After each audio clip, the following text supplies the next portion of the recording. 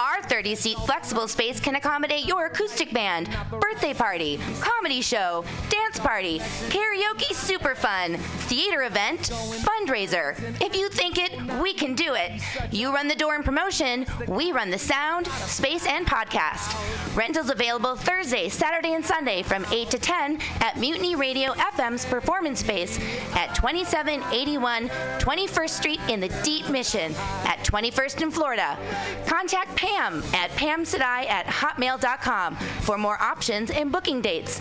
Incredible socialist prices so you can be creative in a free speech space without breaking the bank. That's Mutiny Radio Rentals every Thursday, Saturday, and Sunday from 8 to 10. Book your event now. Trying to hurt me, but boy, how it burns me whenever she touches me. And oh, I feel so lucky. Oh. Well, hey there, San Francisco. If you're looking for some delicious late-night food, I suggest you mosey on down to Bender's Bar. Inside, you can find counter-offer, offering you amazing late-night food and snacks. Try the chicken biscuit. It's like your stomach's in a tasty tornado. They have exceptionally great daily ground sustainable burgers with sides of tater tots, grilled asparagus, and delicious zucchini, and creamy-licious mac and cheese. You like tacos? They got them. And from the specials, very deep fried fish sandwich to a stoner burger with a donut bun. What are those crazy potheads gonna come up with next? Go to the counter offer inside of Blender's Bar at 800 South Van Ness Avenue, San Francisco. It's located between 19th Street and 20th Street in the Mission District. Open 7 nights a week from 5 to 10 p.m. or later. Counter offer, son. Accent changed like 3 times throughout the course of that.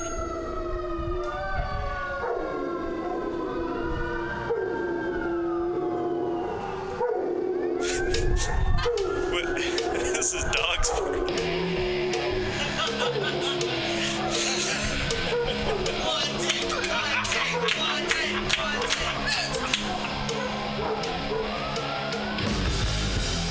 Subliminal SF brings you visual and auditory mind control. For the best graphic design, physical merchandise, and live music promotion, go to www.subliminalsf.com and check out their hilarious t-shirts and super cool bands at clubs and bars all over the Bay Area. Subliminal SF creates amazing flyers, posters, and design for every need. So go now to www.subliminalsf.com and experience what this wonderful local business has to offer.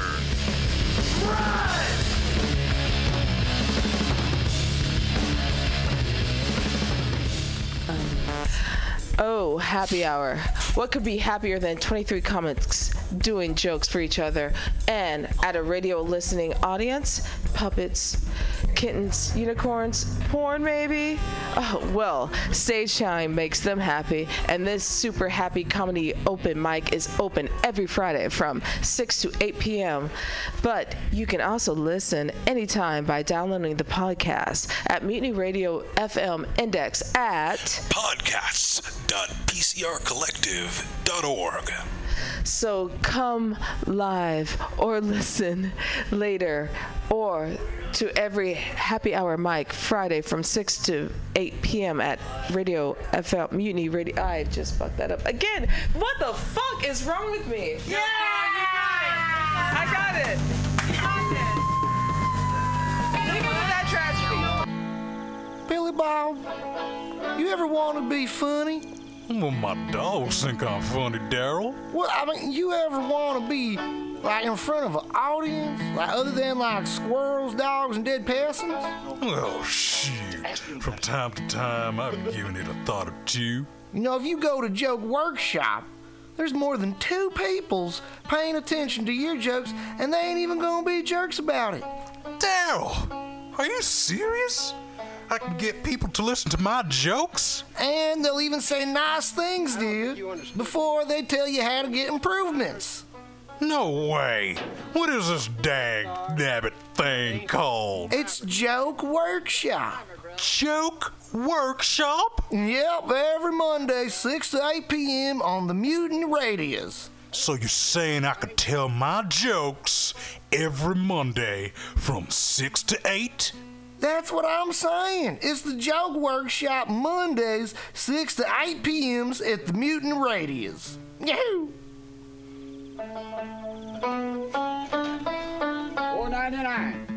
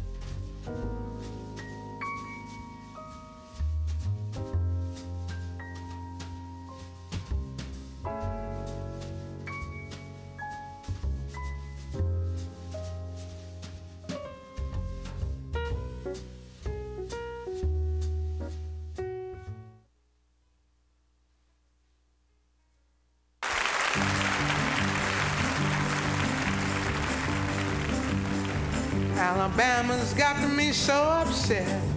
Tennessee made me lose my rest. Everybody knows about Mississippi, goddamn. Alabama's got me so upset.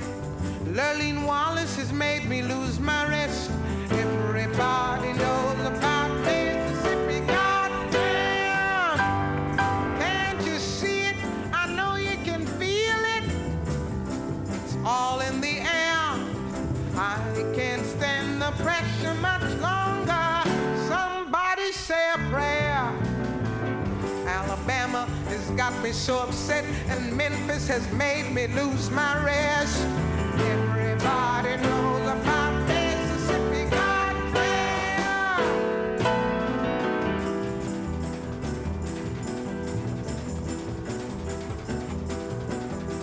Hound dogs on my trail, little school children sitting in jail. Black cat crossed my path. I think every day's gonna be my last. Lord, have mercy on this land of mine. We all gonna get it in due time. 'Cause I don't belong here, I don't belong there. I've even stopped believing in prayer. Don't tell me, I'll tell you. Me and my people just about do. I've been there, so I know. You keep on saying go slow. Well, that's just the trouble. Too slow. Washing the windows. Too slow. Picking the cotton. Too slow. Nothing but rotten. Too slow. Too damn lazy. Too slow. Thinking's crazy. Too slow. Where am I going? What am I doing? I don't know. I don't know. Just try to do my very best. Stand up, be counted with all the rest. 'Cause everybody knows about Mississippi, goddamn. Now you heard him. He's one of you. If you have been moved at all, and you know my songs at all, for God's sakes, join me.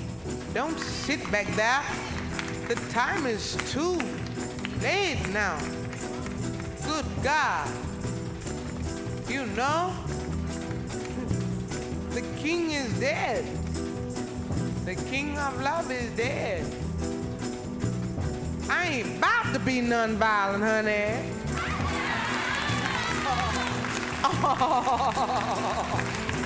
Oh, no. Picket lines, school boycotts. They try to say it's a communist plot, but all I want is equality for my sister, my brother, my people, and me. And I loved him because he believed it. He lived by it.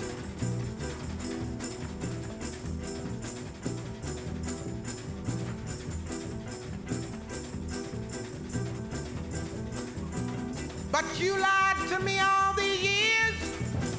You told me to wash and clean my ears and talk real fine, just like a lady, and you stopped calling my mama Aunt Sadie.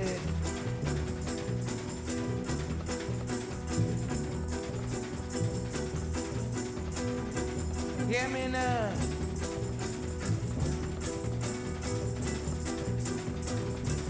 But my country is full of lies. We all gonna die and die like flies. I don't trust nobody anymore. Keep on saying go slow. That's just the trouble. Too slow. Desegregation. Too slow. Mass participation. Too slow. Unification. Too slow. Do things gradually. Too slow. Will bring more tragedy. Too slow. Why don't you see it? Why don't you feel it? I don't know. I don't know. You don't have to live next to me. Just give me my equality. 'Cause everybody knows about Mississippi. Everybody knows about Alabama. Everybody knows about Mississippi. God damn. That's it.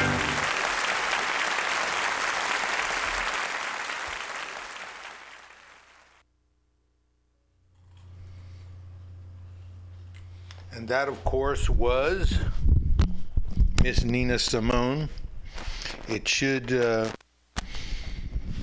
give you the hint that you're tuned to Mutiny Radio, and the program is Labor and Love. Good morning.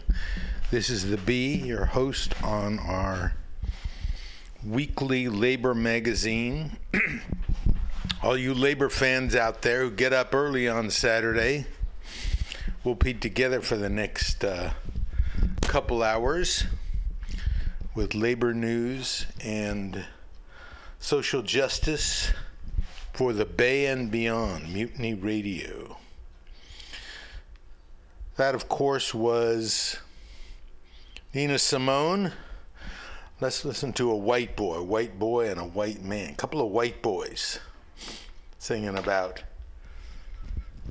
their work life. Here's Bob Dylan.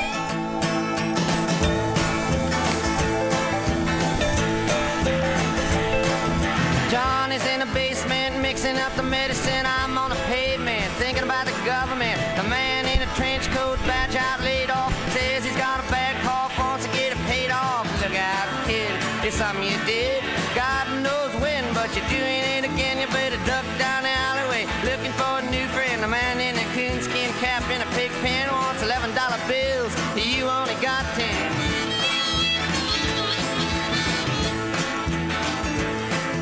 Maggie comes fleet-foot, face full of black soot, talking at the heat, put plants in the bed, but the phone's tapped anyway. Maggie says the men say they must bust an early man. Orders from the DA. Look out, kid, don't matter what you did. Walk on your tiptoes, don't tie no bows. Better stay away from those that carry around a fire hose. Keep a clean nose, wash your clean clothes. You don't need a weatherman to know which way the wind blows.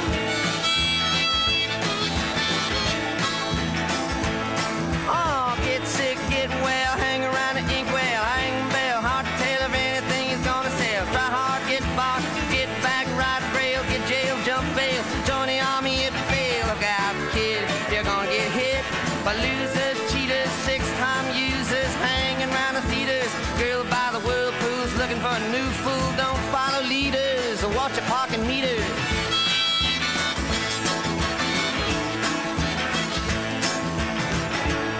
Oh, get born, keep warm, short pants, romance. Learn to dance, get dressed, get blessed. Try to be success. Please her, please him. Buy gifts, don't steal, don't live. 20 years of schooling and they put you on a day shift. Look out, kid, they keep it all hid. Better jump down a manhole, light yourself a candle. Don't wear sandals, try to avoid the scandals. Don't want to be a bum, you better chew gum. The pump don't work 'cause the vandals took the handle.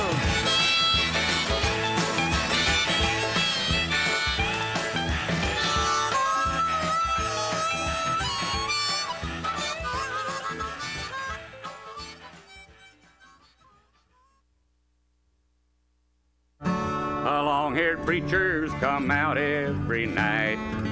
I try to tell you what's wrong and what's right, but when asked about something to eat, they will answer in voices so sweet.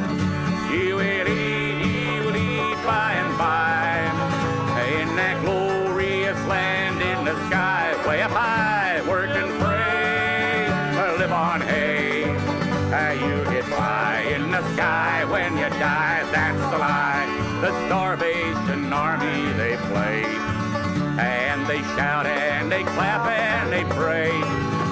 When they got all your coins on the drum, they will tell you when you're on the bum.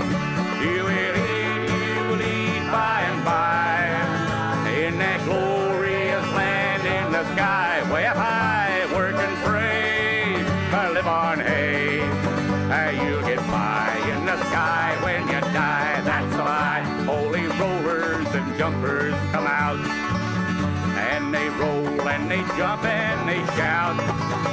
Give your money to Jesus, they say, and you'll eat on that glorious day.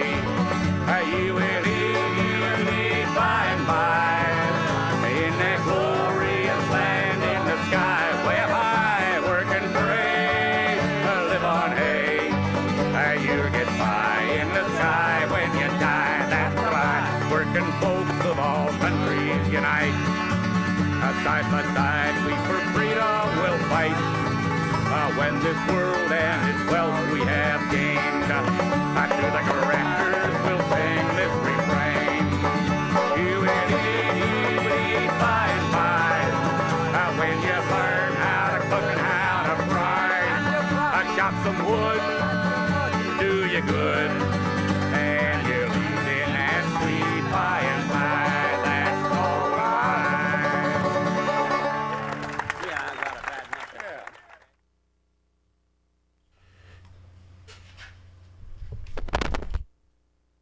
Okay, welcome to Labor and Love. That, of course, was Utah Phillips with his version of a Joe Hill song, You Will Eat By and By, The Preacher and the Slave, it's called. And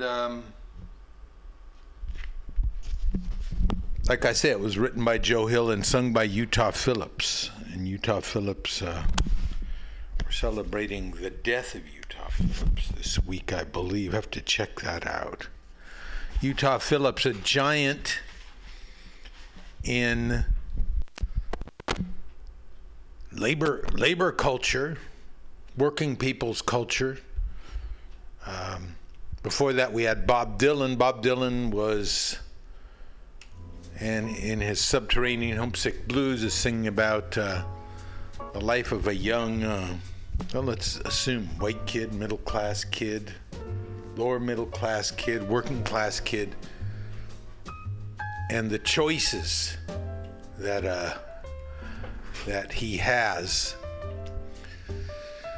Labor and Love, the show where we tell you how it is. If one person gets $1 they didn't work for, another person worked for $1 they didn't get. If you don't have a seat at the negotiating table,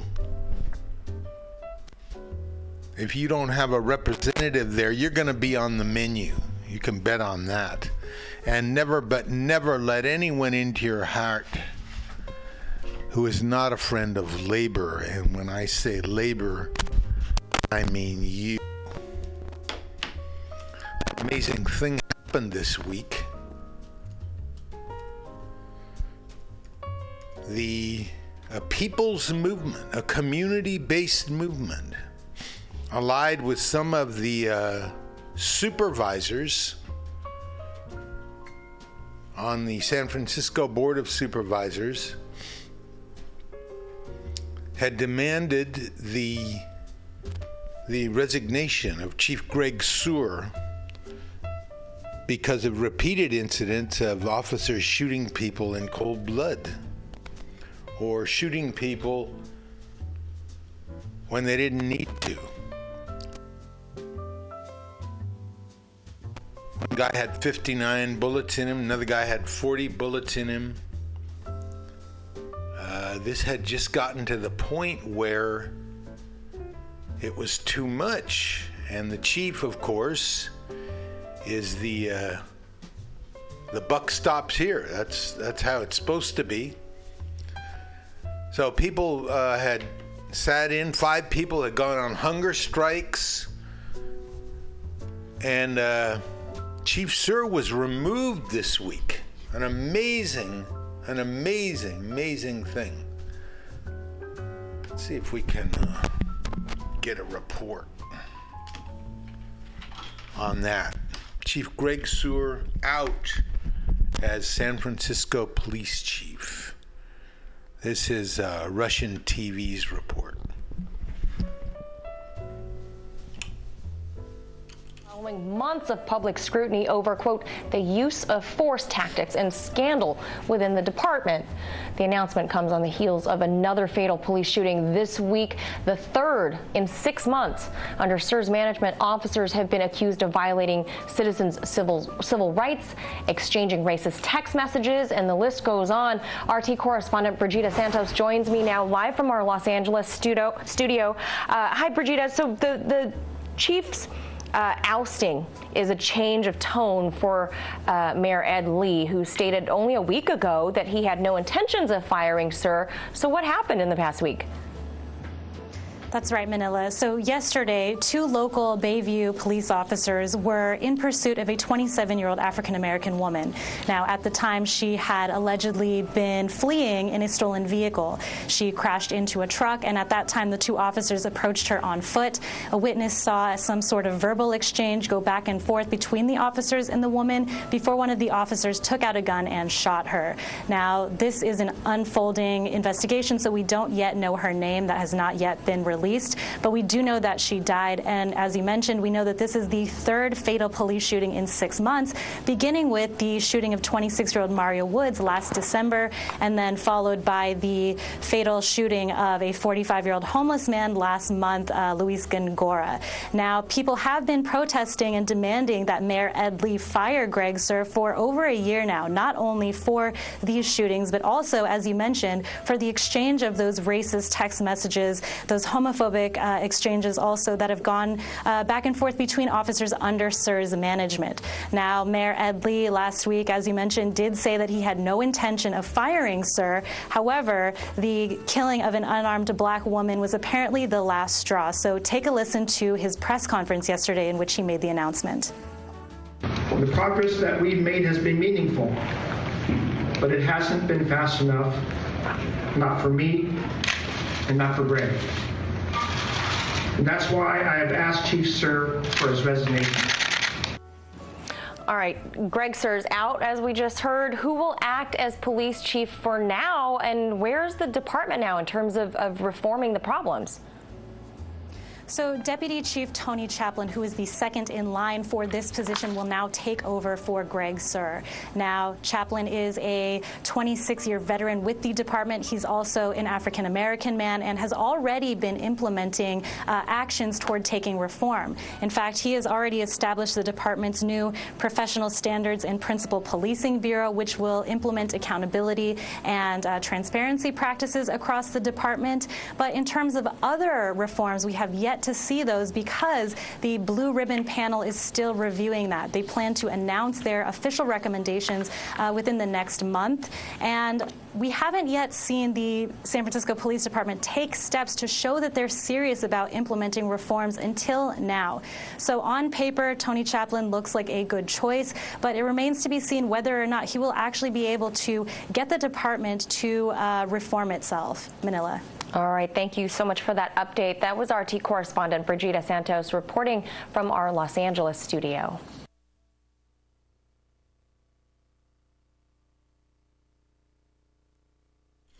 That was, from Russian TV. What they didn't mention there was that for over a year now, there's been tremendous outflow of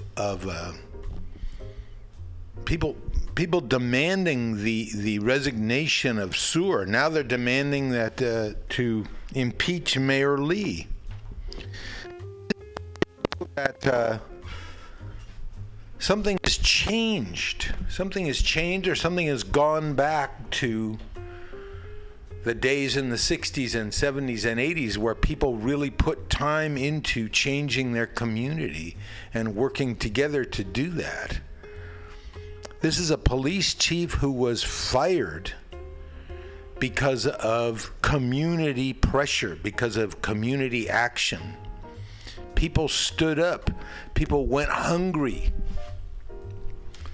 People did all kinds of things to demonstrate that this had to happen. So Ed Lee is saying, well, you know, he was okay. He was a good guy. There are people on the board of supervisors who say, yeah, Greg Sir was a good guy. You know, this culture within the police department didn't begin with him and it won't end with him. Okay, we all know that.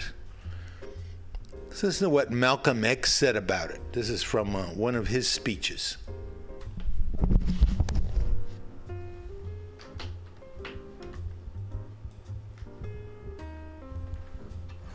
Find out why they stopped building Harlem Hospital. There were people in Harlem fighting hard for a long time to get that hospital built. Had a hard time getting the white man even to start it. Then when they finally started on it, and there's nothing you need in Harlem more than a hospital, because you're sick, and you just got cut, or you're just getting ready to cut someone else. And we needed that hospital. So all these people had a brainstorm. They got up there and picketed and demonstrated, and the white man took away all the workers, stopped to work. As someone said earlier this afternoon, they're still being paid and the hospital is not going up. Your money, the money you pay out in taxes, is paying the white construction workers who are sitting at home doing nothing. This is some brainstorm that someone got off the track on. When they tried to stop the construction of the hospital in Brooklyn, couldn't stop it. Because that hospital is for white people primarily, and you are not going to stop construction where the white man is to benefit. The only thing you're going to stop is something right here in Harlem. But what really stopped the work up there, too many of y'all was out there, and the white man is afraid of you. Longest the line up there was Cora originally started the picketing, and there were more whites picketing than blacks. Nobody was worried. Plus, they started picketing on a cool day, and our people don't come out when it's cool. It was on a Wednesday, I think, and it was cool. And then on a Thursday, everybody came out there. They weren't demonstrating, but they came out there as spectators. And when all these black people, as spectators, began to stand there and watch, they were afraid. Because they knew that with the picketers picketing, any little thing could happen. And even though you don't want to integrate, if the white man started beating some integrationist heads across the street, you couldn't stand there and watch it. Your nature wouldn't let you do it. And this is what would make you explode. He knows that, so he stopped the building of the hospital, but they have not been successful in bringing a halt to any other construction in the city of New York outside of Harlem. So if they really meant good, they could have stopped that building over there in Brooklyn. In fact, you can bring a halt to all the construction in New York City if those preachers are really for real. All they got to do is take all their congregation and take them down to Times Square. Tie it up. Now, I'm not talking Muslims aren't going to do this, but go and do something. And don't care what it costs. Don't care what the penalty or the price is. When you know you're right, you're right. And if you're not willing to go all the way, don't even start. Get on out of the line. Get on out of the battle. And that's another reason why we don't picket with you. As Reverend said, we're not nonviolent. We have demonstrated. We pull a demonstration. But when we demonstrate, if you ever see us fall out in a demonstration, we are ready to die, or we're ready to see that someone else dies. I don't mean no turn the other cheek. This is the only reason that we don't become involved in these nonviolent demonstrations. It's not fair to walk up to a man nonviolently and he got a club in his hand. You're out of your mind. So You should check and find out what stopped, who is behind, and one of the leading men I saw out there that day was a white man named Herbert Hill. Herbert Hill is the labor secretary for NAACP. Now, Herbert Hill, a white man holding a top position in the NAACP, can come to Harlem and stop the building of a hospital that's for the benefit of black people, if that white liberal really has your welfare at heart, let him go downtown and stop some of these other construction sites. And until these white liberals, or white people, who call themselves liberals, can go into their own neighborhood and stop construction, don't let them come in Harlem and start telling you what to do. No, when you want, if they want some action, you give them some action. And you'll bring about a change in the entire direction of your program and of your struggle, and you'll get a job done. We want every black man and woman to have freedom, the freedom to accept or reject being separated from the slave master's children and establish a land of our own. And this is what he says. Give all of us freedom of choice. First, give every one of the 20 million black people in this country an opportunity to hear the truth. Let them be taught the truth about the white man and the truth about the black man. Let them be taught the truth about God and the truth about the devil. Let them be taught the truth about heaven and the truth about hell. And once they know the truth, then give them a chance to make a decision. But don't take this poor, dumb, deaf, and blind, ignorant, brainwashed, so-called Negro and ask him what he wants. He doesn't know what he wants. And because he doesn't know what he wants, he tries to integrate with a blue-eyed wolf. Don't you know anytime you see some sheep trying to integrate with wolves, those sheep are sick. Those sheep are out of their mind. And a sheep got more chance with...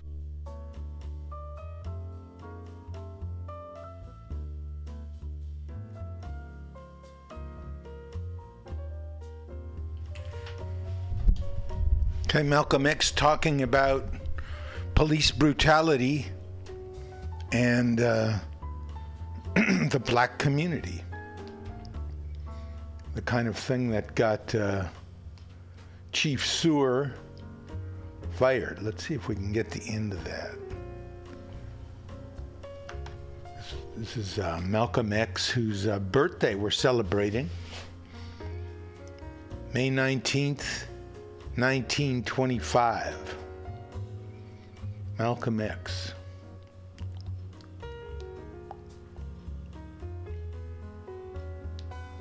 Let's see if we can get back to where we were. Here we go. All of us freedom of choice. First, give every one of the 20 million black people in this country an opportunity to hear the truth. Let them be taught the truth about the white man and the truth about the black man. Let them be taught the truth about God and the truth about the devil. Let them be taught the truth about heaven and the truth about hell. And once they know the truth, then give them a chance to make a decision. But don't take this poor, dumb, deaf, and blind, ignorant, brainwashed, so-called Negro and ask him what he wants. He doesn't know what he wants. And because he doesn't know what he wants, he tries to integrate with a blue-eyed wolf. Don't you know anytime you see some sheep trying to integrate with wolves, those sheep are sick. Those sheep are out of their mind. And a sheep got more chance with a wolf than you got integrated with a white man. Why, a wolf can't be as hard on a sheep as the white man has been on you here in America.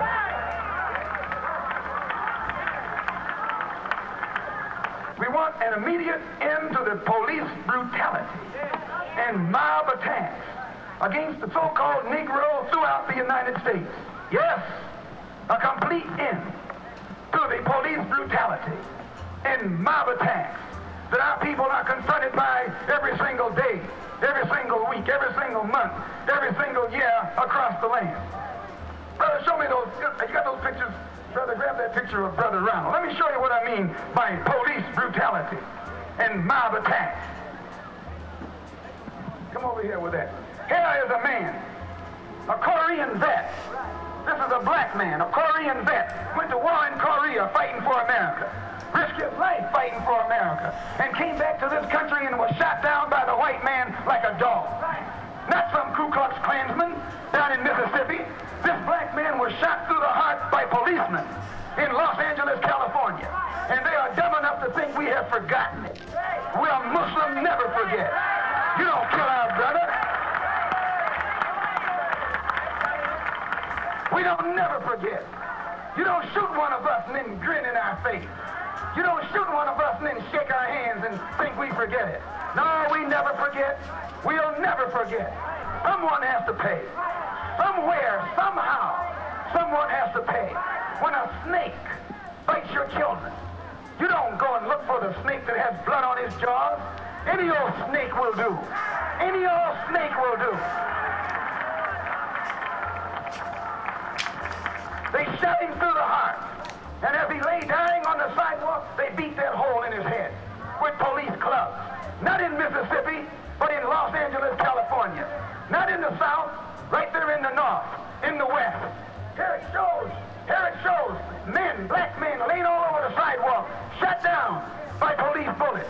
Not men who were guilty of some crime, not men who were drunk, not men who attacked anyone, but they shot their way into our mosque, shot their way into our religious sanctuary, and got the audacity to walk around here talking about this is a country based upon the principles of freedom of religion and freedom of worship and freedom of speech.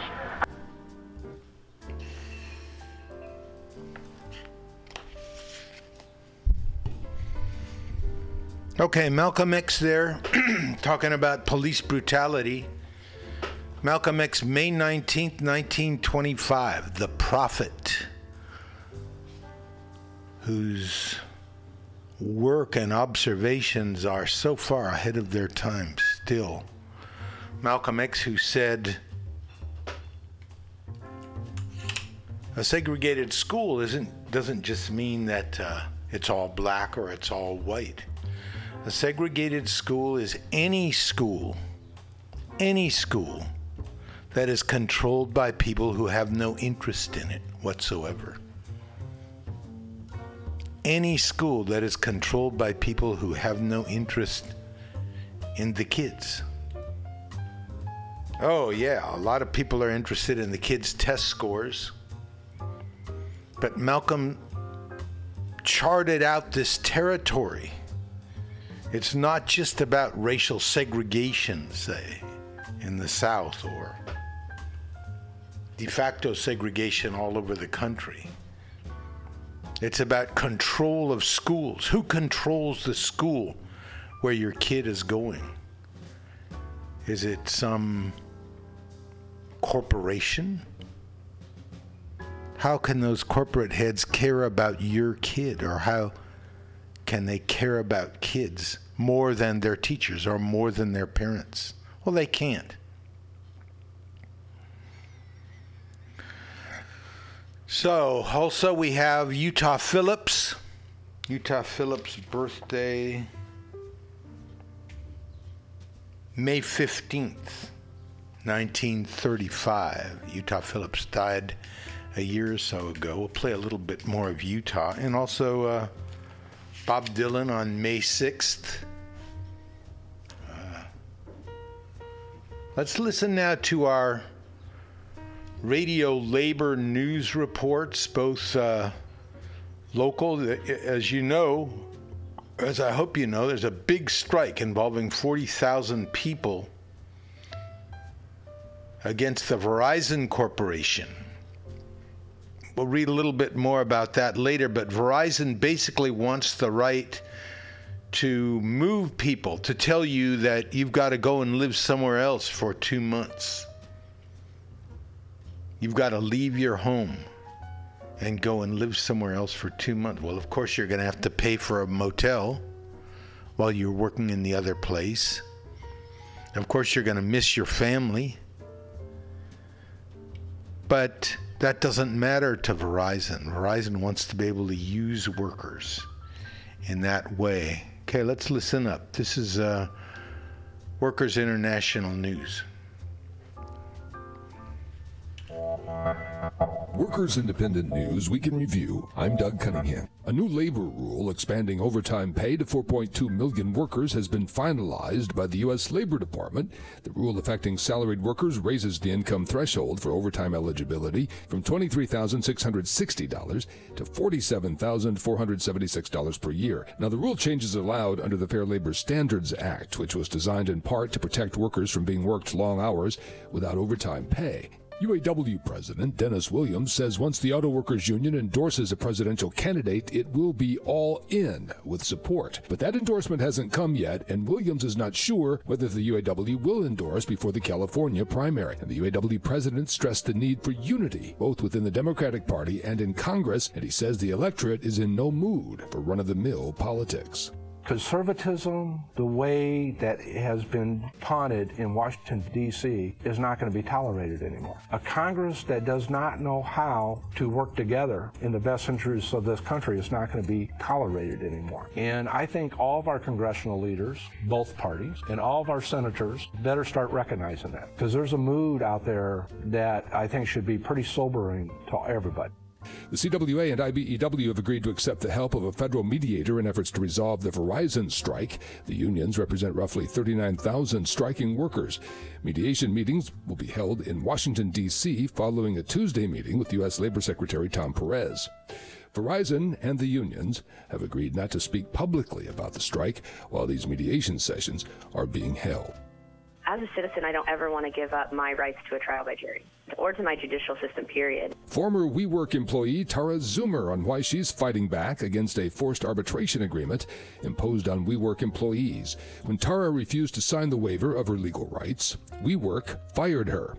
So she's fighting that firing and other alleged violations of labor law by WeWork. She says she is determined to do all she can to continue to fight to assert her labor rights and her right to recourse in the judicial system. By signing this, you're giving away your ability to fight back later, really. And this is just a privatization of the court system, ultimately. So I urge everyone to just fight back and stand up for yourself.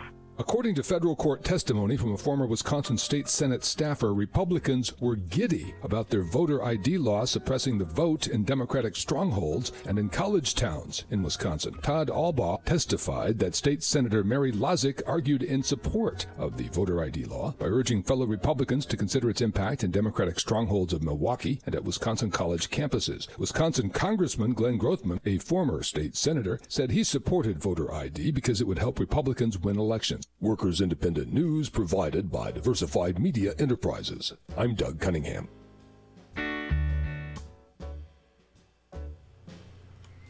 Okay, there it is. Two politicians in Wisconsin come out and say it, what we always knew. The aim of the Republican Party is to suppress voters because the majority of those voters around, for example, the University of Wisconsin or in working class neighborhoods, the majority of those voters are going to vote Democratic.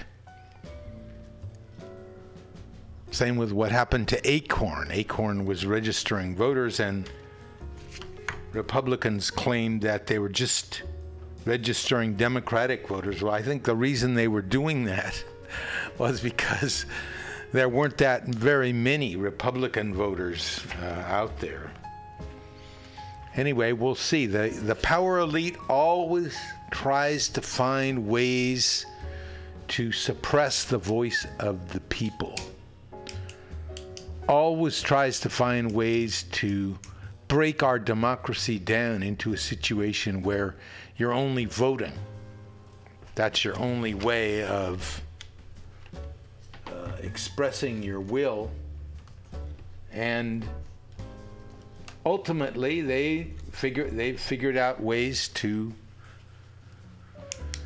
make that vote count or not count at all, to keep people from voting instead of encouraging them, to suppress people's opinions and suppress people's voice rather than encouraging it.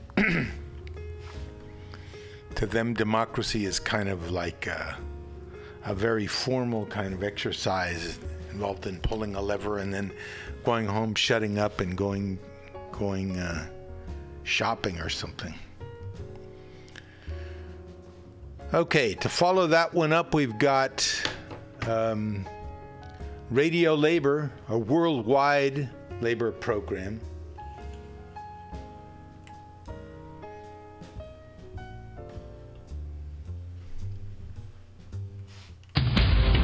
This is Solidarity News on Radio Labor. This is a Radio Labor World Report recorded on Friday, May 20th, 2016. I'm Mark Belanger. In the report this week, union representatives go to a border crossing in Palestine to help truckers with the long waits. Global unemployment is stalling the UN's goal of eradicating poverty by 2030. And the Labor Start report about union events around the world. This is Radio Labor. The importance of young workers learning about and supporting labor projects around the world was highlighted recently when the International Transport Workers Federation conducted a field trip to Palestine. The ITF is a global union federation of 700 unions, which represents some 4.5 million workers in 150 countries. 4 young unionists participated in the field trip to a border crossing between Palestine and Israel. The ITF, supported by a number of unions, has been conducting a project for truckers at the Irta border crossing. The project was launched to provide Palestinian drivers with access to refreshments, toilet facilities, shade, and union meeting spaces while they sit through long delays at the crossing.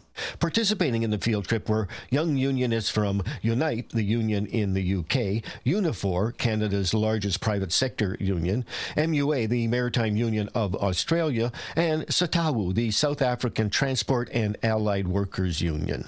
In Palestine, the group's work was supported by the General Union of Palestine Transport Workers.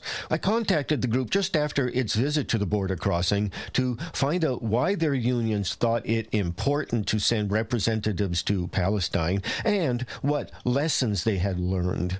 I talked first to Andrew Denala from South Africa's SATAWU. I've learned that the most important thing to the labor movement is the freedom to organize, the freedom to unionize, the freedom to, as an organization, operate without interference of law, because that takes away some of the responsibilities or perhaps the privilege that you have to be able to represent your workers pretty well. So freedom of organizing, freedom of being able to unionize and do your work as a labor movement, that is very critical towards the work that we do. Dan Crumlin from the Maritime Union of Australia. My union sees the importance of international solidarity with workers anywhere around the globe, but probably particularly with Palestine due to the hardships they face on a daily basis, and also the great work the union and the federation are doing for fighting for workers and raising the lot of workers in Palestine. And I've also learnt stories of incredible hardships that no one should ever have to endure. And I suppose it really reaffirmed the role the trade unions and other social rights groups play in delivering justice, equality, a voice for positive change, as well as the importance of international solidarity.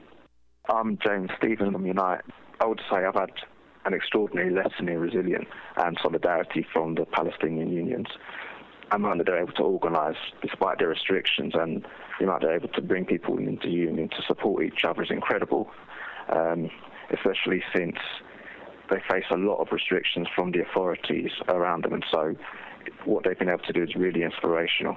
You know, if conditions are poor in country A, then employers in country B are going to look to that and use that as an example for how to treat their employers, and so we need to protect each other through solidarity. My name is Simon Lau, and I am a member of Unifor. Our objective is both to raise the labor standards for our workers back home in Canada, but also workers abroad. So what this mission is about is understanding the current working conditions of our Palestinian brothers and sisters, and to see how we can work collectively to help them improve their working conditions. My name is Ingo Marowski, and I work with the International Transport Workers Federation, ITF. A border crossing project is roots in the need of the Palestinian truckers and, mind you, the Israeli truckers on the other side to meet at the border and not cross over the border to ship the goods from one country into the other, from one territory into the other. But for some bizarre reason that history has created, they meet at the border crossing and change over the cargo from one Israeli truck to a Palestinian truck to go into the Palestinian territories, and the other way around. From Palestine, they stop at the border crossing, the cargo goes onto an Israeli truck into the Israeli territories. A lack of decent jobs in the world is stalling the eradication of global poverty. There were about 197 million people in the world unemployed last year. That number will increase by more than 3 million in the next 2 years. And while poverty levels have been reducing, the lack of good jobs threatens further decreases and social unrest. Radio Labor's senior correspondent C. Marie Ainsborough reports. With its recently adopted Sustainable Development Goals, the United Nations has set a 15-year agenda to end global poverty. But, according to the UN's International Labour Organization, that goal is impossible to reach without creating decent work for the world's economically poor. Guy Ryder, the first unionist to lead the ILO, told the media that attaining the Sustainable Development Goals, known as the SDGs, is at serious risk. This is because of the current lack of quality jobs and deteriorating economic conditions in a number of regions. The ILO reinforced its call for decent work to enable poverty reduction in a report released this week entitled World Employment and Social Outlook 2016. Stephen Tobin, an ILO economist, was one of the authors of the report. This year's edition of the World Employment and Social Outlook is about transforming jobs to end poverty. What we've seen is that considerable progress has been made in the past few decades in reducing poverty. Yet too many people remain poor, and many despite being employed. In fact, close to 2.5 billion people remain in poverty, and lifting everyone up to the moderate poverty threshold of $3.10 per day would cost close to $10 trillion between now and 2030. That may sound like a lot, because it is. If you have someone earning only 10 cents per day, they would need an additional $3 per day every day between now and 2030. To close that gap, quality jobs, along with social protection, must play a central role. Now here with his report about union events around the world is Labor Start correspondent Derek Blackadder. Here's a small sample of the more than 2,200 stories our volunteers collected in the last week. Our top stories section included links to news about the escalation of protests against labor law changes in France, union reaction to the impeachment of the president of Brazil, and the release of Iranian teacher union leader Ismail Abdi after a global campaign to have him freed from prison. We had news of strikes and lockouts in dozens of countries. Here are just a few highlights. Resident doctors in Haiti struck to protest a lack of hospital equipment and supplies. City engineers in Montreal, Canada walked out, snarling traffic and bringing construction in that city to a halt. Port pilots in Cyprus took 2 hours off work to protest after a colleague was disciplined for criticizing their employer's operations. South African municipal workers were off the job in a protest over the contracting out of their work. Prison guards struck across Belgium to protest their working conditions and prison overcrowding. Air transport workers walked off the job in French Polynesia to press their wage demands. Teachers in Mexico took a day off work to protest education underfunding, and a general strike in Papua New Guinea was held in an effort to pressure the Prime Minister to resign. Our top working women's stories included coverage of studies of the long-term effects of austerity policies on women in the UK, improvements to maternity leave in Canada, and the push to organize mostly women hairdressers in Australia. Our health and safety newswire carried stories to hundreds of union websites around the world about the efforts to have workplace violence recognized as a hazard in the United States, working conditions in the shipbreaking industry in Pakistan, and a spate of workplace deaths in South African mines and the Indian electricity generation industries. Next week, look for a coverage of possible strikes by airport security staff in the Netherlands, Italian municipal staff, and Namibian education workers. Currently, Labor Start is running 6 online actions. Take just a few seconds out of your day and join thousands of trade unionists around the world in helping workers make their lives better, or even help save those lives. This is Derek Blackadder from Labor Start, reporting for Radio Labor. And that's it. International labor news you can use. I'm Mark Belanger. Thank you for listening. And remember, it's all about global solidarity.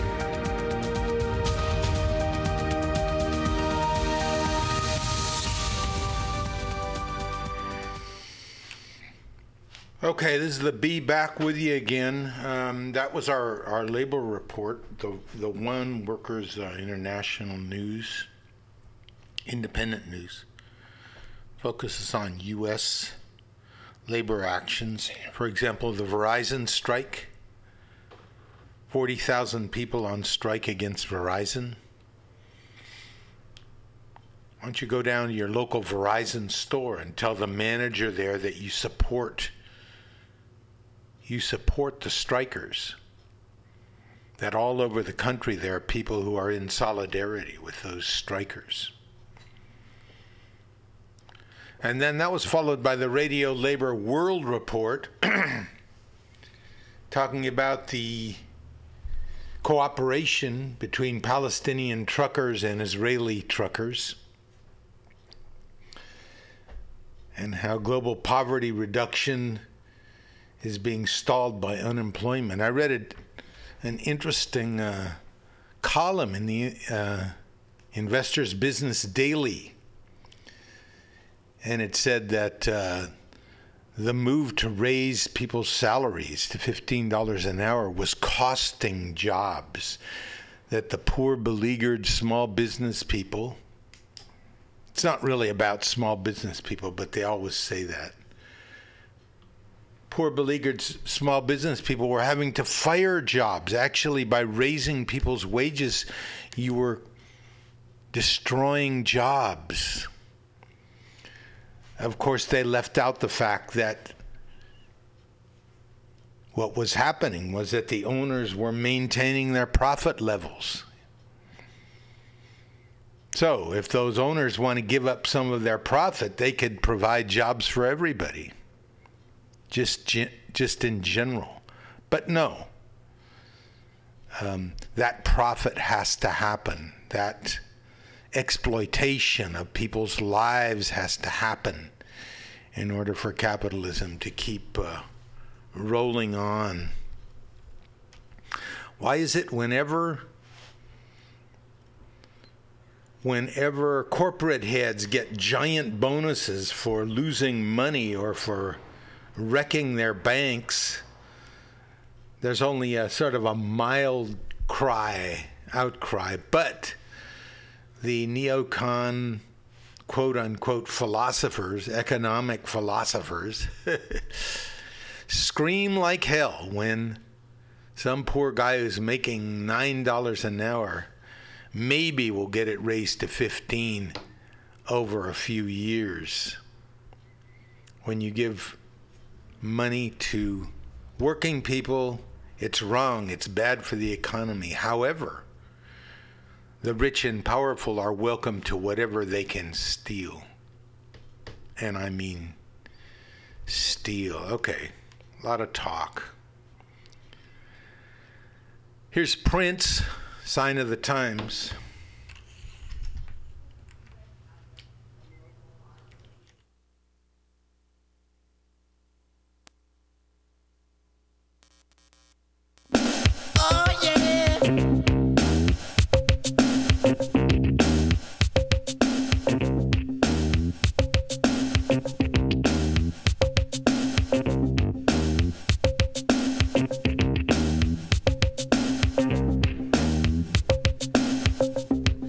France, a skinny man died of a big disease with a little name. By chance his girlfriend came across a needle and soon she did the same. At home there were 17-year-old boys and their idea of fun is being in a gang called the Disciples, high on crack, toting a machine gun.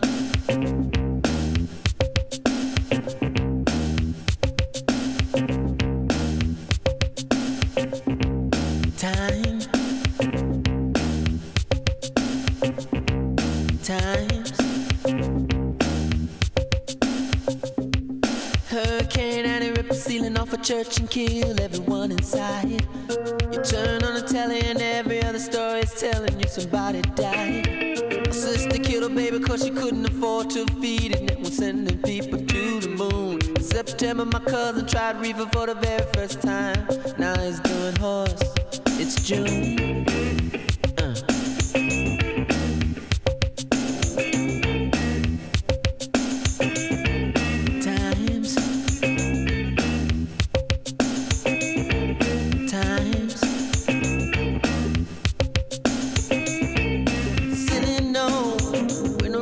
ship explodes, and everybody still wants to fly. Some say man ain't happy unless man truly dies. Oh, why time.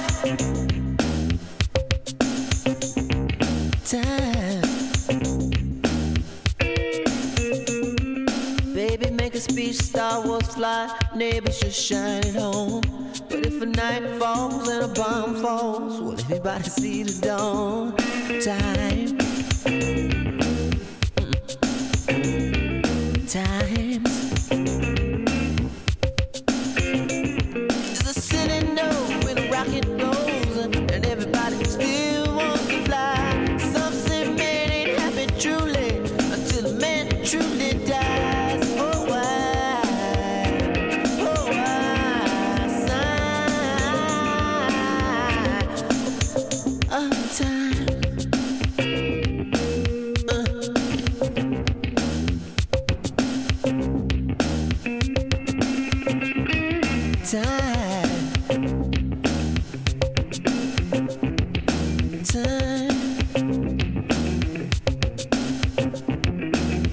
Time, mess with your mind, hurry before it's too late.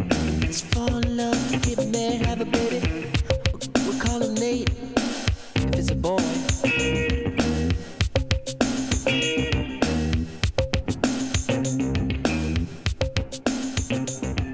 Time.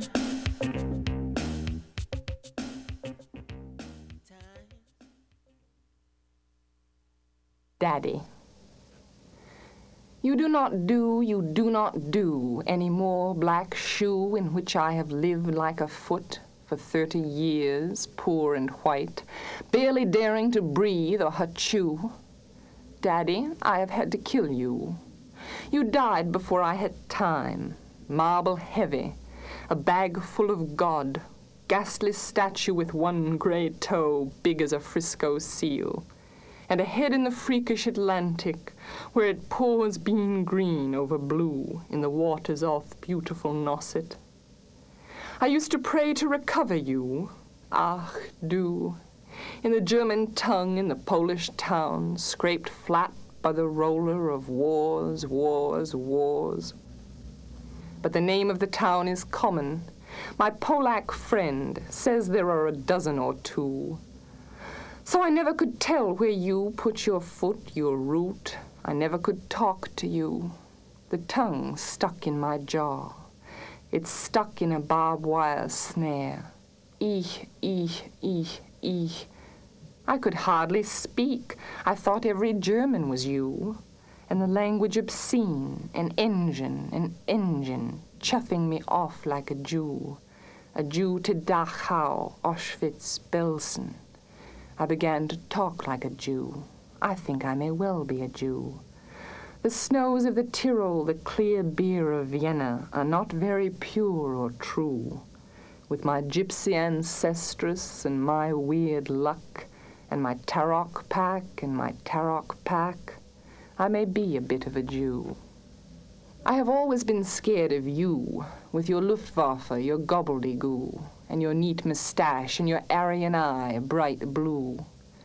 Panzerman, oh you, not God but a swastika, so black no sky could squeak through. Every woman adores a fascist, the boot in the face, the brute heart of a brute like you. You stand at the blackboard, Daddy, in the picture I have of you, a cleft in your chin instead of your foot. But no less a devil for that, no, not any less the black man who bit my pretty red heart in two. I was 10 when they buried you. At 20 I tried to die, then get back to you. I thought even the bones would do. But they pulled me out of the sack, and they stuck me together with glue. And then I knew what to do. I made a model of you, a man in black with a Mein Kampf look and a love of the rack and the screw, and I said, I do. So, Daddy, I'm finally through. The black telephone's off at the root. The voices just can't whirn through. If I've killed one man, I've killed two. The vampire who said he was you and drank my blood for a year. 7 years, if you want to know. Daddy, you can lie back now. There's a stake in your fat black heart, and the villagers never liked you. They are dancing and stamping on you. They always knew it was you. Daddy, Daddy, you bastard, I'm through.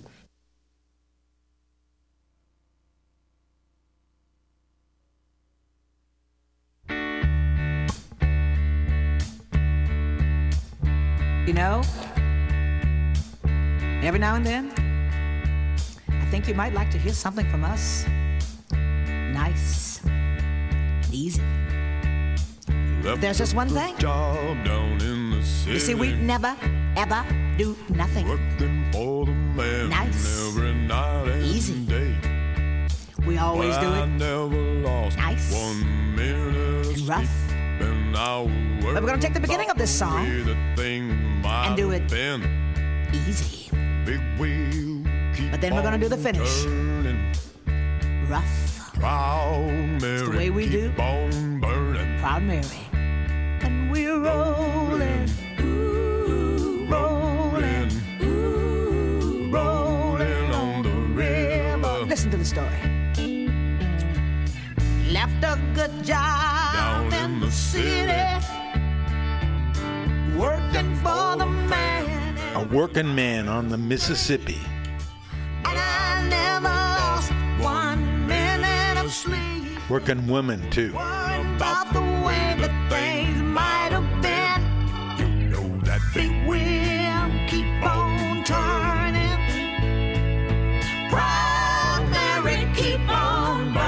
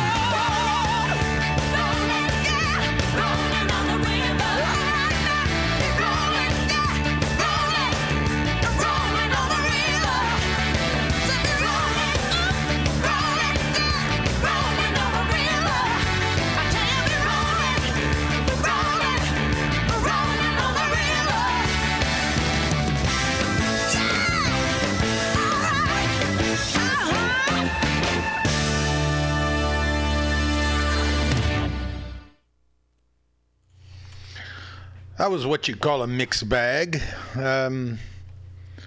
We started out with Prince, Sign of the Times, still another song about still another murder by police in Baltimore of a young black man. The thing that brought down Greg Suhr, the thing that might bring down Mayor Ed Lee. You can't go along and say business as usual when police are shooting down unarmed people in the street. In this latest case, the one that I guess you could say it sunk Greg Suhr, who was, by the way, lauded by several people who knew him when he was a beat officer. London Breed, one of the supervisors, knew Greg Suhr. He was a good guy. What Mr. Suhr could not get control of, which is the culture of violence within the police department. Anyway, this is what brought Greg Suhr down, a 27-year-old young black woman who was confronted by police because they thought the car she was driving was stolen, got into a conversation with her, then just shot her down. Ladies and gentlemen, this can't go on.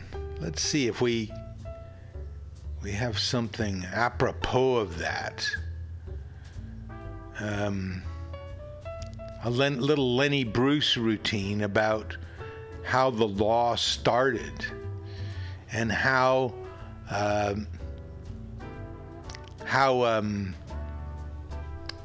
the public officials who aren't involved in the actual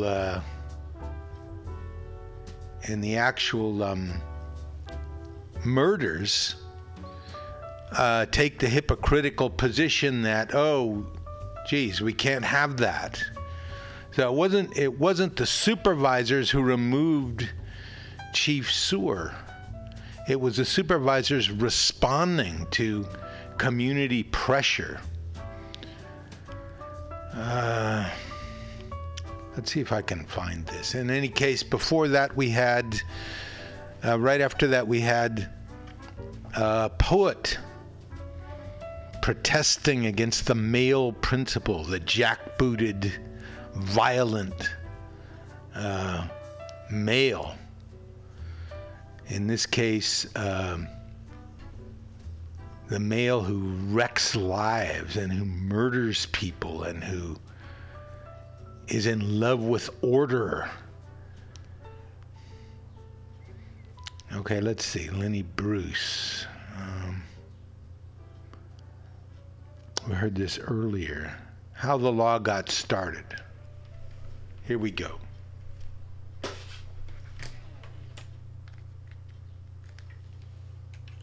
The law is like a grocery store. That's where it's at. You know? I want protection of law number 63 under order 22. That's it. Yeah, that's it. That was, we all start and we have a community. Okay, let's see. We'll have some rules. Solid. Okay. We'll have law. We got to have some law. All right. What's the law we got to have? Okay. We'll sleep in area A. That cool? Okay. All right. That's a law. We'll eat in area B. Good. That's a law. Okay. Eat in area C. Good. All right. Now, well, sleep, eat, crap in area C. All right. A, B, C. Eat, sleep, crap. All agreed? All agreed. Okay, that's the law, don't forget it. All right, eat, sleep, and crap. We all agree on it. All right. Now we go to sleep. Guy wakes up with a face full of crap. Pow! Say, what's the deal? Am I eating in the wrong place or crapping in where I'm sleeping, or what is it? Is this A over here? I got a face full of crap. So I don't know, we all voted on it and agreed to crap here and, well, wait a minute, that's, you know, what we did, we had a constitution, that's it, that's the rule, we had to have something to enforce it, that's it. Yeah, that's it. We have to have a remedy. If anybody craps on you, we have to wipe it off, of course. All right, here's the remedy. Okay. If anybody throws any crap on us while we're sleeping or eating, they get thrown in the crap house. That's a remedy that'll keep the crap off us, okay? All agreed? Guy goes, well, everybody gets thrown in the crap house? Yeah. But what if it's an exception? Suppose it's a poor old lady and she couldn't make it to the crap house. And what the hell has that got to do with it? Old ladies. Well, you don't understand. This isn't to do with old ladies. This is to keep crap off us. And this, I didn't tell you about no punishment. That's enough for the court to listen to it. The old lady, if she's got an excuse for crapping, then she don't pay the penalty. But at least she's got to answer for the crapping. Yeah? All right, okay, solid. Now they go to sleep, everybody's happy again. Guy wakes up, face full of crap, pow! But he wakes up, he sees he's all alone. And he looks, and everybody else is having a big party and singing with candles. And what's the deal? So we had a rule. I'm sitting with a face full of crap. It's always a religious holiday. What? Yeah, it's a holiday. It's religious. Oh, this is bullshit. I'm separating the church and the state right now. Pow. There's the law, and the church law will be there. But our law will be the supreme law. Nothing controversial, all right? Solid, okay. Now they're going along very cool. Now a guy starts to get bugged because they took turns throwing people in the crap house. It wasn't a regular thing, like it was a small tribe on weekends. The guy said, okay, you got the crap house duty this weekend, anyway, throw them in the crap house, okay. Now they have a meeting. The guy said, look, I'm having a little problem here. Now, a lot of you guys who get the duty, you come from the outlands there, you work on the farms. When you throw these people in the crap house, you never see them again. But I got to sell cars to some of these assholes. Now, when I got the duty and a guy throws crap by the sleep and I throw him in the crap house, when I go to sell him a car, he goes, fuck you! You threw me in the crap house. I said, I didn't throw you in the crap house, I was doing a job. Are you kidding with that? So you don't want to hear that shit. Keep saying that I threw him in a crap house and I can't sell him a car. So no matter what I tell him, it don't work. So we got to get somebody else to throw him in the crap house but me. So let's get somebody, we'll have somebody who enforce the law, and that'll just be a department to do that. All right, let's get started. Now they start to interview guys. All right, look, here's the job, fellas. We want to get some sleep, that's number one. Now, we find out without any law, we crap on each other. The only thing to save us from each other is law. So we got to get somebody to enforce it, and we want somebody to throw these people in the crap house, and they throw crap house, all right? That's that easy. But look, don't do it in front of me. Now, here's a stick and a gun, and you do it. But if I happen to be around, see, and you got to throw in the crap house, you throw in the crap house, but I'll have to give you some bullshit like, boy, oh boy, Gestapo. But it takes a certain kind of mentality to do that work, right? It's, boy, anybody want to do that to somebody, but you just throw them right in the shit.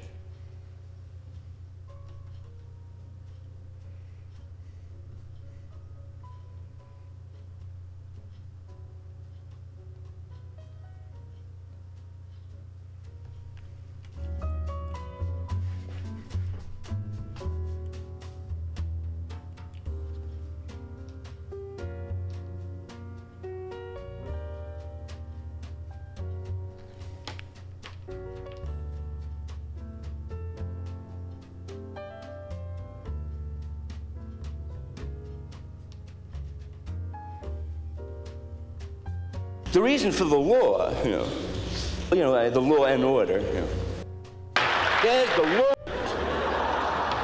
And I'll be in the back room, I'll be watching through the Venetian blinds there, Okay, that's cool. Okay, now you get a few more rules, it gets a little more complex. Another rule, another rule, another rule.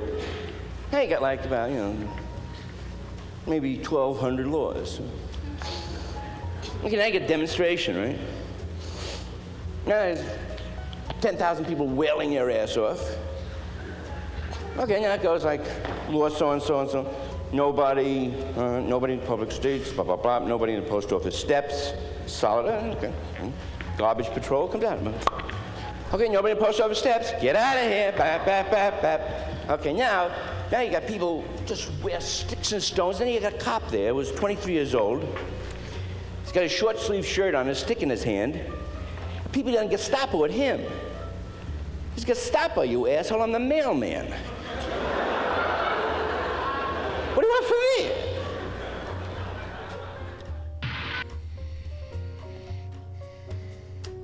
Lenny Bruce and his take on how the law started, and the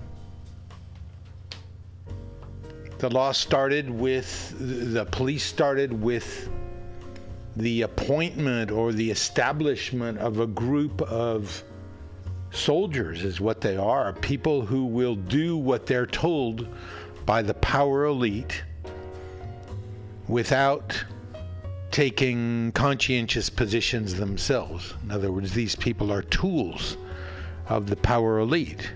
Like the guy said, we need someone to enforce the law. Here's the job. And if you beat somebody up, well, we might call you Gestapo, but don't listen to that. You just do the work and we'll take care of you. Well,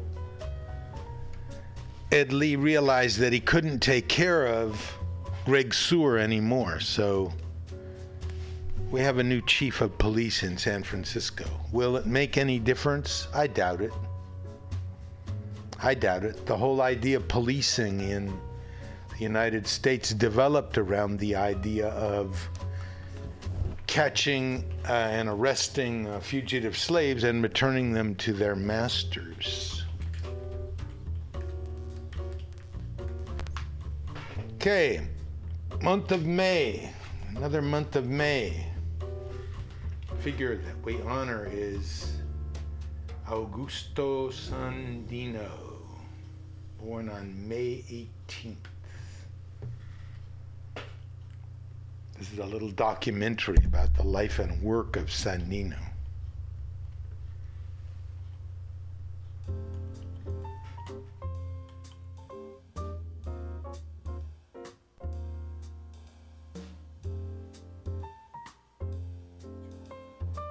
It's called The Return of the Old Marine.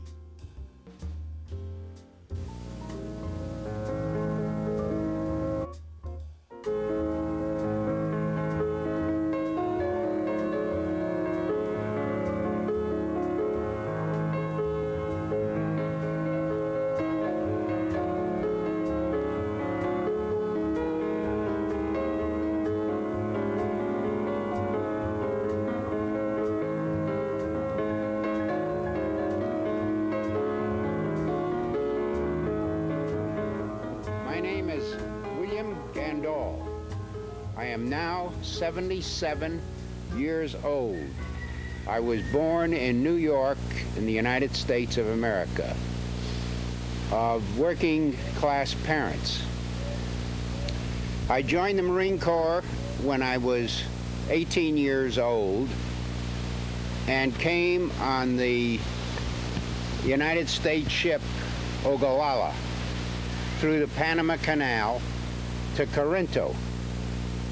And Corinto, along with 300 other Marines, we marched to Leon and then to Managua, often in dust up to our knees. When we got to Managua, we were put into Campo de Marte, which was on top of the hill overlooking Managua. Then we started to fight the Sandinistas, which we were told were bandits. And we started to help the conservative forces to try to kill Sandino and his men. We committed many atrocities against the Nicaraguan people. We killed women and children. We killed men.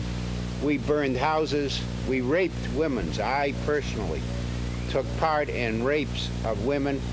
One time, 19 Marines raped one woman in Managua. We burned houses. We put bombs into houses. We killed poor people. We didn't know what side they were on, but we killed them anyway. And we lived like animals. We were animals. We got drunk every night, many times borracho.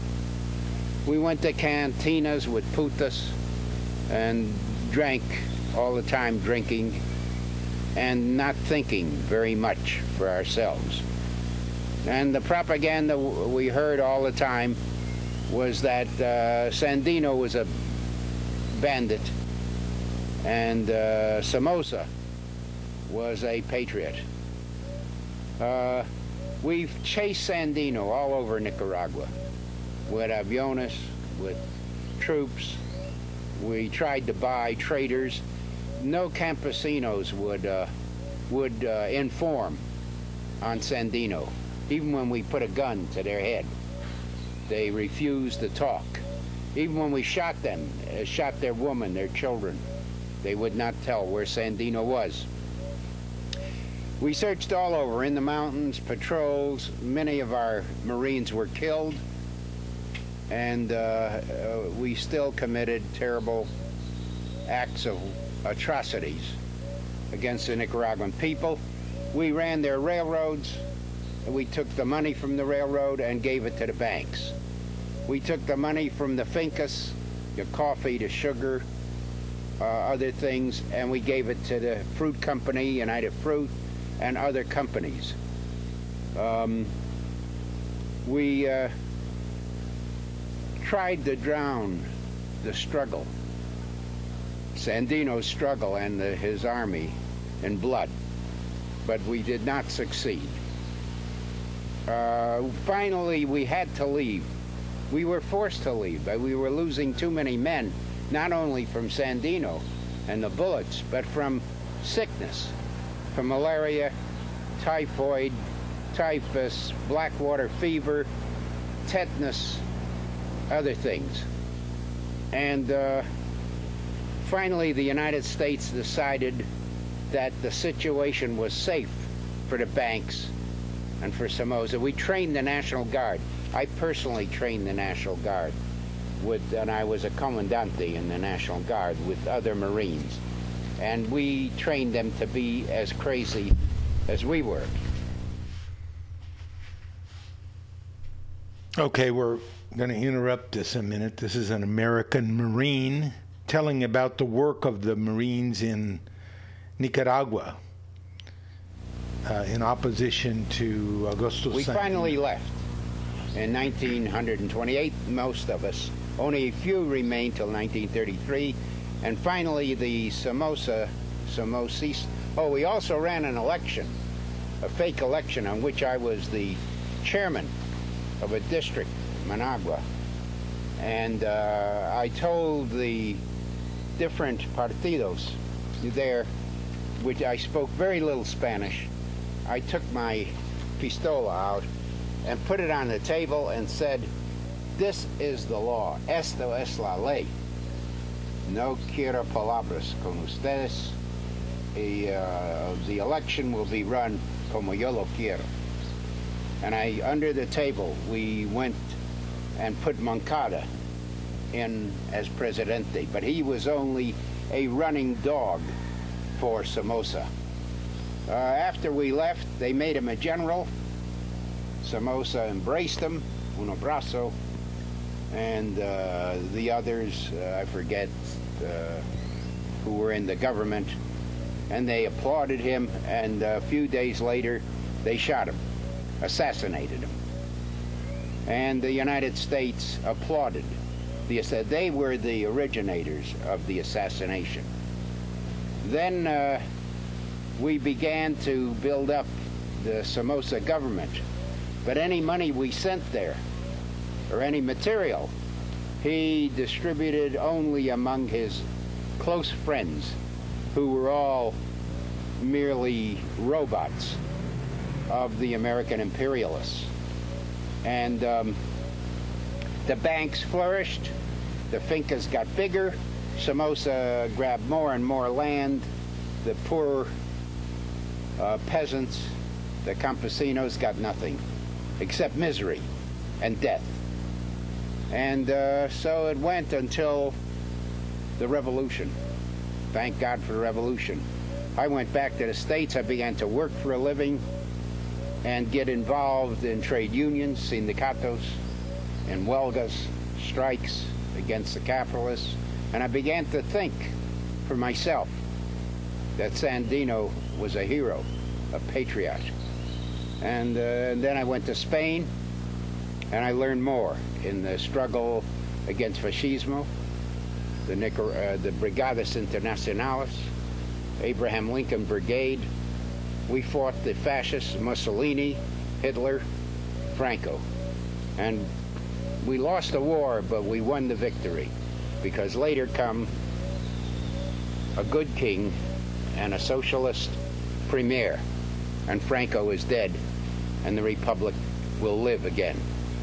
And then I fought in World War II con the United States Air Force, los aviones, contra los Nazis, y fascismo. And después, and afterwards I came back to the United States, and I went to work in motion pictures for United Artists and Universal, making publicity for the pictures for about 20 years. And then I got called before the Senate of the United States, who wanted to investigate me. And I lost my job. I lost my work. And I raised a family, a wife and 2 children. We had a beautiful life. They are still alive. And I feel very happy that I came back to Nicaragua to see for myself how the revolution has progressed and what it is doing for the campesinos and the people of Nicaragua. And it's a very wonderful thing to see the difference between the revolutionaries, the Sandinistas, and those old bastards of Somoza and the imperialists. And okay, that was a remarkable document of an old Marine who went and fought in Nicaragua on the side of the fascists, helped install Somoza. It talked about how he ran an election and later on changed his mind about the struggle going on around the world, even taking part in the work of unions after World War II. And returning to Nicaragua. So Augusto Sandino, we'll have more about Sandino. This is like the month for it, huh? Want to make sure and play this one. This is one I just found this week. One of the real pioneers of the blues, certainly of the rock blues and rock and roll, Sister Rosetta Tharpe,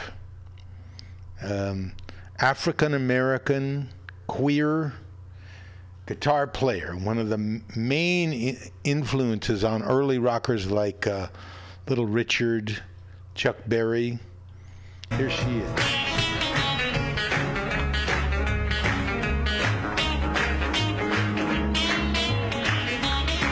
Hear the Chuck Berry in there? Didn't it rain, children? Rain, oh yes. Didn't it? Yes, didn't it? You know it did, didn't it? Oh yes, how it rained. I said it rained, children. Rain, oh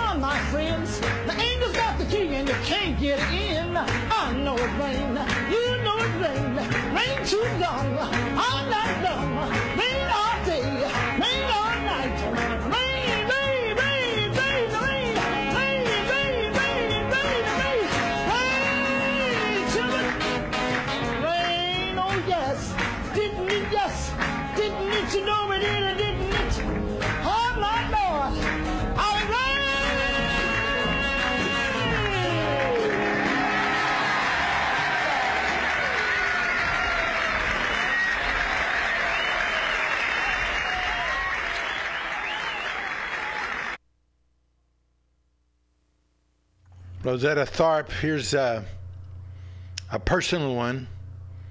Goes out to my soulmate, Sylvia Ramirez.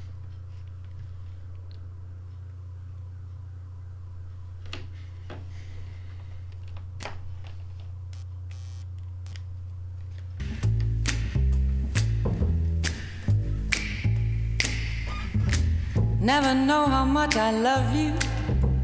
Never know how much I care. When you put your arms around me, I get a fever that's so hard to bear. You give me fever when you kiss me, fever when you hold me tight. Fever in the morning, a fever all through the night. Sun lights up the daytime, moon lights up the night.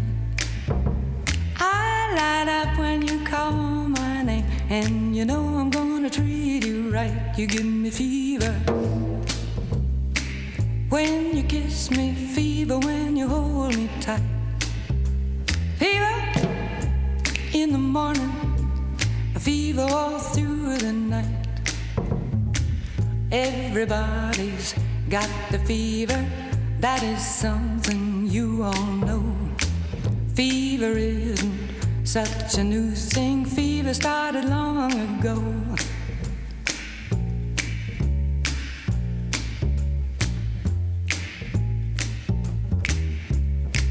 Romeo loved Juliet, Juliet, she felt the same.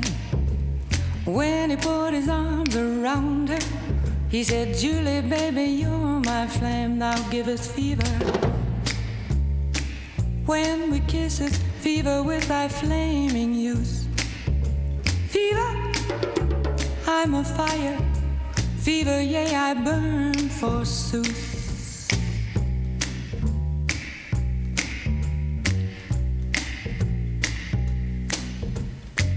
Captain Smith and Pocahontas had a very mad affair. When her daddy tried to kill him, she said, Daddy, oh, don't you dare give me fever. With his kisses, fever when he holds me tight. Fever, I'm his missus. Daddy, won't you treat him right? Now you've listened to my story. Here's the point that I have made. Chicks were born to give you fever, be it Fahrenheit or centigrade, to give you fever. When you kiss them, fever, if you live, you learn. Fever, till you sizzle, what a lovely way to burn. What a lovely way to burn. What a lovely way to burn. What a lovely way to burn.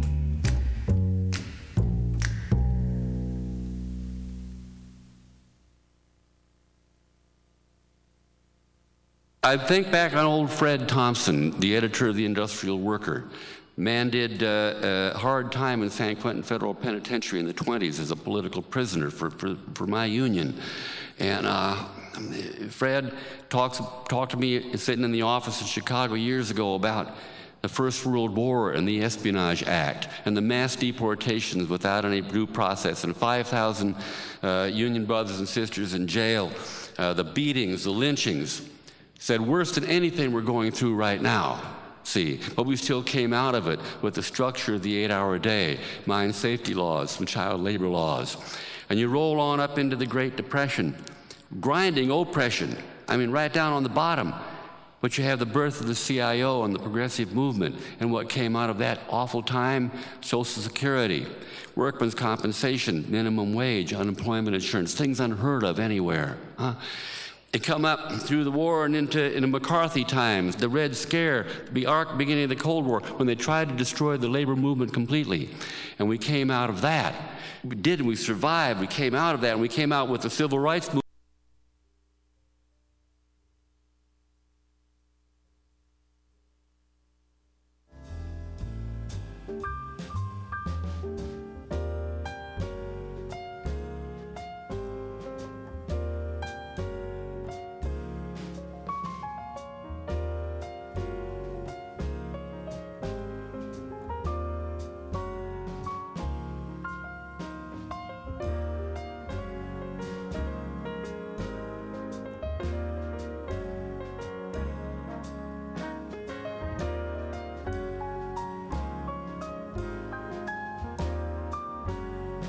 I think back on old Fred Thompson, Philadelphia, speaking at a mill, and they brought little kids to her, the workers, with part of their hands missing, cut off by the machines, to scalp, hair caught in the machines and pulled their scalps off.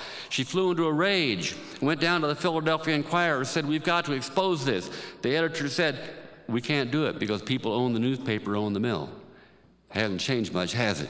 Did she write to Congress? Did she start a petition drive? No, she got 100 of those kids together, marched with their parents, the chaperones, marched overland, 100 miles to New York City, caught the ferry across to Long Island, and those kids camped on President Theodore Roosevelt's front lawn to embarrass him into coming out in favor of child labor laws.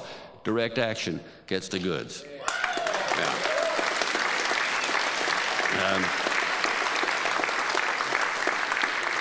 And Eugene V. Debs, I'm going to be having a meal over here at Turner's, over at the old Turnverein, where Gene Debs founded the Socialist Party of the United States. I love that man. There was never a man more loved in this country than Eugene V. Debs. There in court, telling the judge when he was on his way to jail for objecting to the First World War as a boss's war, and he looked at the judge and said, "While there's a lower class, I am in it. While there is a criminal class, I am of it. While there is a soul in prison, I am not free." And on up to Maurice Sugar and the sit-down strikes of the 1930s in Detroit and Flint, Michigan, on and on. These people, I see them as they were building a boat. They were building a ship. And none of them believed they would ever sail on it. But it was no excuse not to build it. When they got too old and broken, tired to build anymore on that boat, they passed the skills and the tools on to the younger ones, and they kept building the boat. And now those tools are passed on to our times. They're in our hands, and we keep building that boat. When our turn comes, we'll pass those tools along, and someday that ship is going to sail. Someday that ship is going to sail to a world of economic justice and peace, and you can count on that too.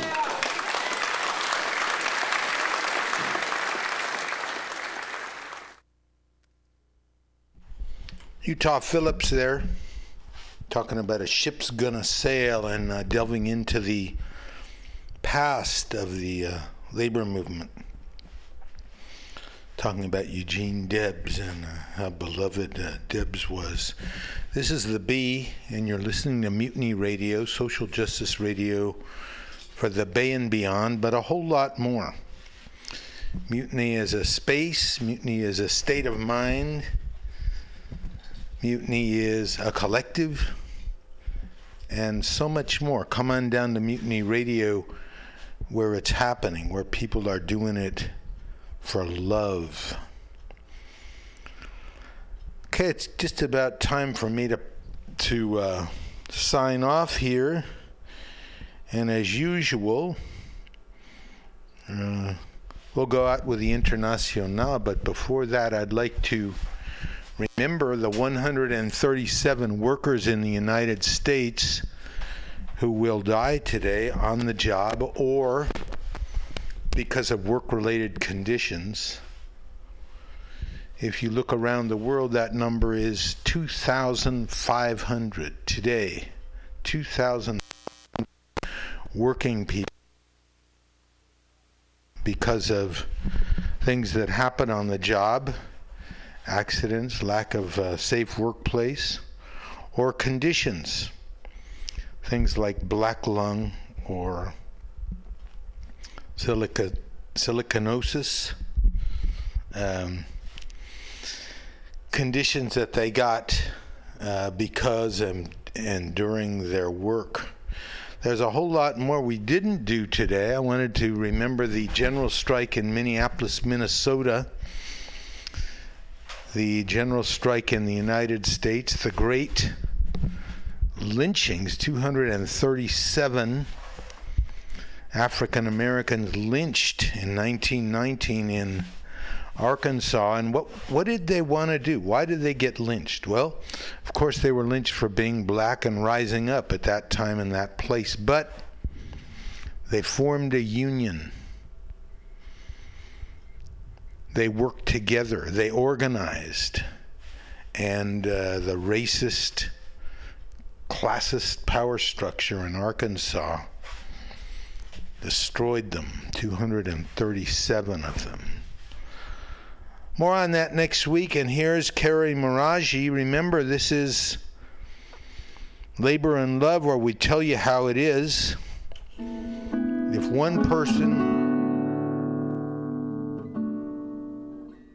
person gets a dollar they didn't work for, another person worked for a dollar they didn't get. If you don't have a seat at the table, the negotiating table that is, where you work, you're probably on the menu. You can bet on that. And never, but never let anyone into your heart who is not a friend of labor. And when I say labor, I mean you. Okay, shout out to everybody, to Sylvia, to Vita, to Suni, congratulations. We got a lawyer in the family. And to everybody else out there. Remember, the world belongs to us. All we got to do is stand up and take it. You're only alone when you don't stand up. And if you stay seated, you'll be counted as standing up for sitting down. Bye-bye, everybody. Have a good week and good work.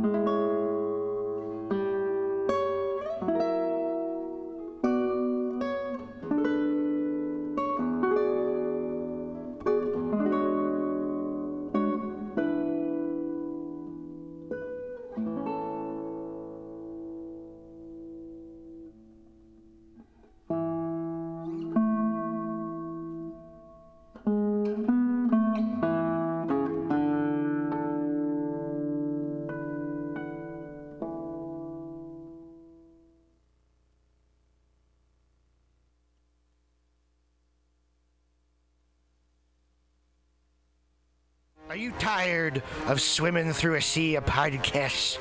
Are ye on a raft without a paddle? Well, gather around me, sea dogs, and get aboard me pirate ship as we set sail for the seas of MutinyRadio.fm. From there, you can captain your own pirate ship as you sail through over 44 different shows for all of your listening pleasures. They've got live comedy to small business advice, LGBTQ friendly to sports, vinyl to gutter punk. MutinyRadio.fm has the best programming the internet ocean has to offer you. I bet my peg leg on it, or I ain't scurvy shit-faced McRat.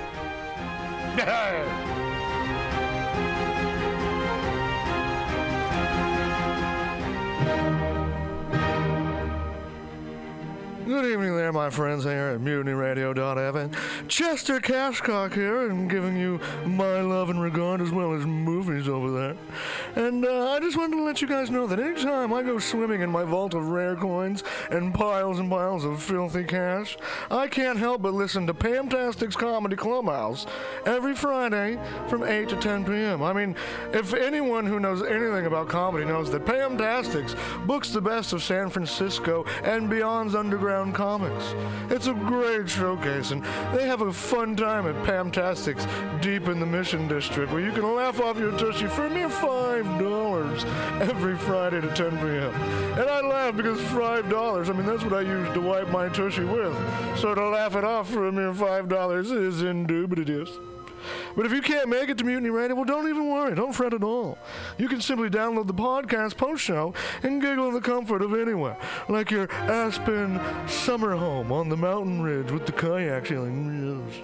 So all you got to do is just go to podcastics.pcrcollective.org/comedy clubhouse, or you can listen live every Friday from 8 to 10 p.m. as your host Pam Benjamin brings you the best comedy from San Francisco and beyond the universe. And what's better than the universe? It's a cash cock, honey. Yeah.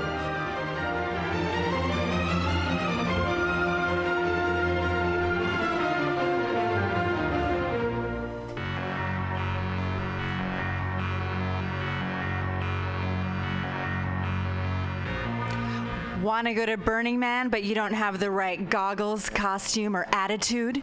Visit 20 Mission Hive at 2415 Mission Street between 20th and 21st in the heart of the Mission District. Easily accessible by BART, this collective of unique artists and vendors has eclectic handmade clothing, leatherwork, artisan jewelry, antiques, crystals, and there's even an amazing florist. Whisper pirate ship to your 20 Mission Hive vendor for a special 10% discount on the coolest, most original items in San Francisco. That's 20 Mission Hive with 8 vendors, and like them on Facebook at 20 Mission Hive. 20 Mission Hive for awesome events and updates.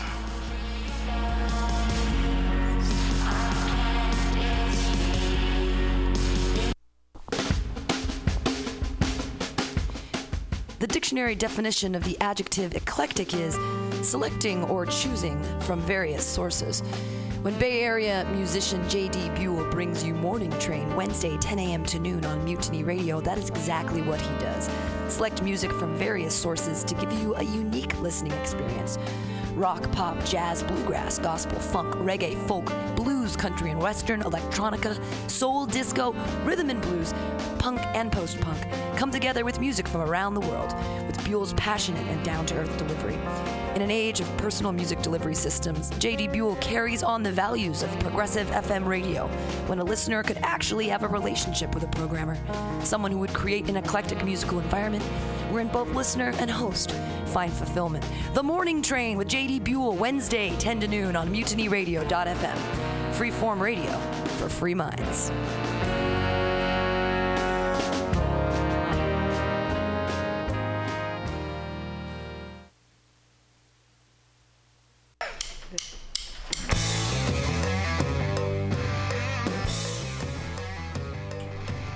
Do you need an awesome and underground space for an event? Look no further than MutinyRadio.fm.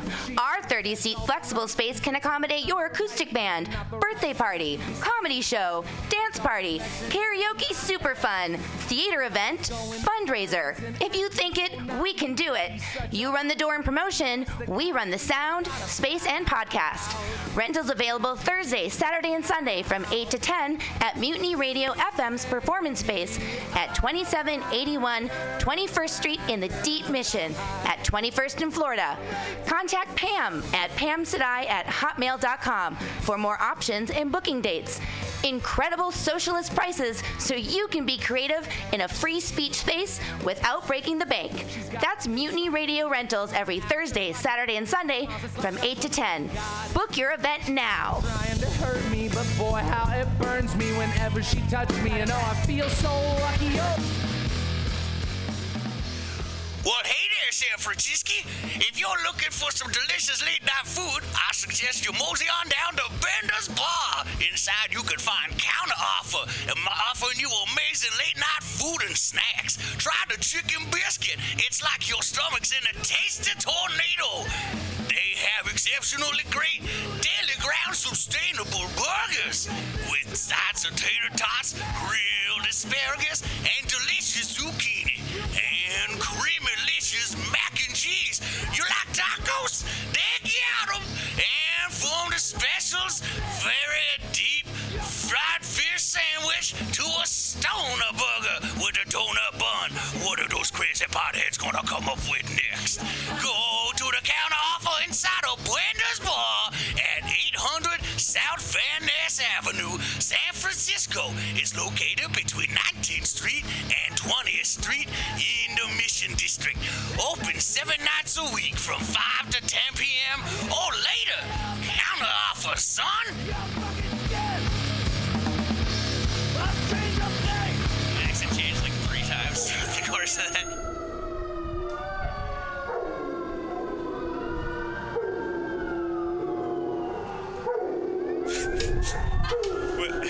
This is dog's fault.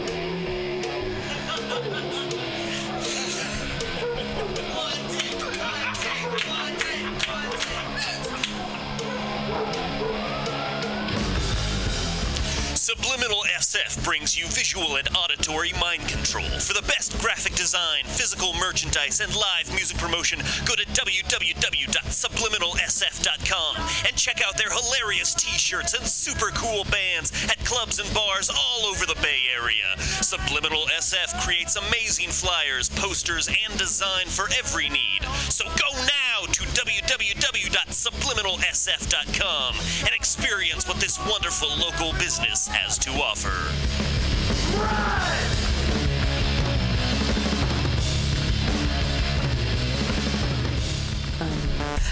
Oh, happy hour. What could be happier than 23 comics doing jokes for each other and at a radio listening audience? Puppets, kittens, unicorns, porn maybe?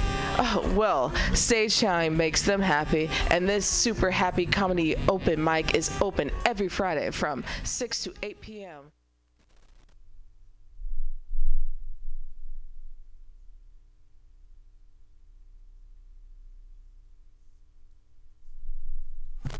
Hey folks, it's the Flat Black Plastic Show on MutinyRadio.fm.